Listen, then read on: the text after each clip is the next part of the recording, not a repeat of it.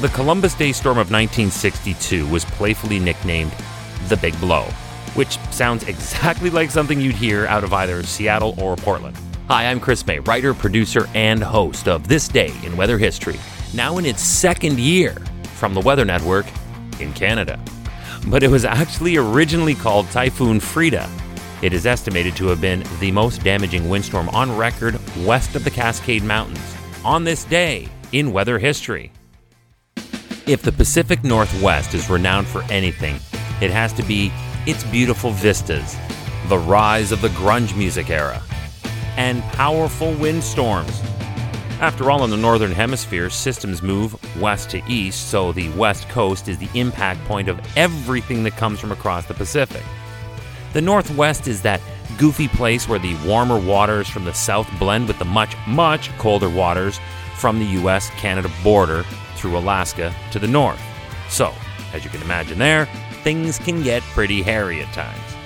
This powerful Pacific Northwest windstorm beat down the west coast of Canada and the Pacific Northwest coast of the United States on October 12th of 62, this day in weather history. The winds soared to hurricane force, packing gusts that surpassed 100 miles per hour or 160 kilometer per hour threshold. It wreaked havoc along this coastal region that was at this time primarily in the forestry, logging, lumber, and paper industry.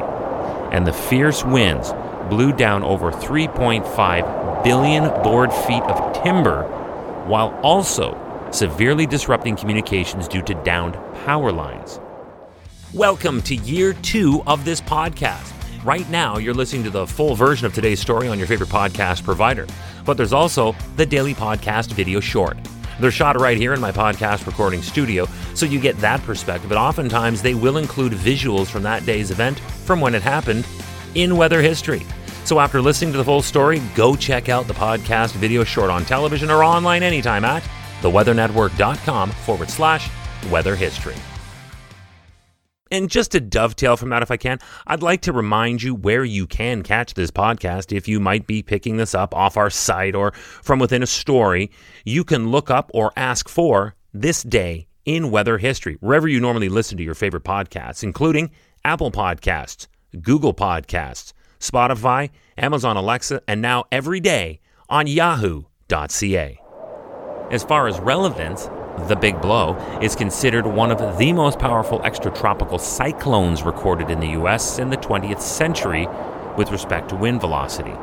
It is more powerful than the March 1993 storm of the century and the 1991 Halloween nor'easter, which was also known as the perfect storm. This storm definitely ranks among the most intense to strike the region since at least 1948, and possibly going back as far as January 9th of 1880. That was the Great Gale that brought a snowstorm with it. In total, the Columbus Day storm of 1962 was linked to 46 fatalities in the Northwest and Northern California, resulting from heavy rain and mudslides. And it made that big blow on October 12th of that year. It was this day in weather history. Hey, do you like the podcast? We'd love to hear from you. If you have an idea, go right now to wherever you're listening to me and rate us if you would, please. It's on a 5-star system, and we would love as many stars as you can afford. So rate us, but then also review us. This way we can always stay on top of how you'd like to see the show evolve. Then remember to subscribe to this podcast. Click the subscribe or follow button right there on the very same podcast homepage you're listening on. You'll be immediately reminded that the next day is ready to listen to, and you also have access to every episode in the archives. It dates back to June 1st of 2020, so there is a lot that we got to get caught up on this day in weather history. Tomorrow is October 13th. Our Weather Network studios are just west of Toronto and not much more than an hour and a half from the western New York border with the Canadian town of Fort Erie. Boy, oh boy, did they ever get hammered with an early snowfall back in 2006. Tomorrow, I'll tell you about a storm that resulted in Buffalo, New York TV and radio news employees being ordered to stay the night because the National Guard needed to be deployed to remove, well, enough snow that would make it necessary to call in the National Guard, to remove it. And it happened on October 13th of 2006, on this day in weather history with me, your host, Chris May.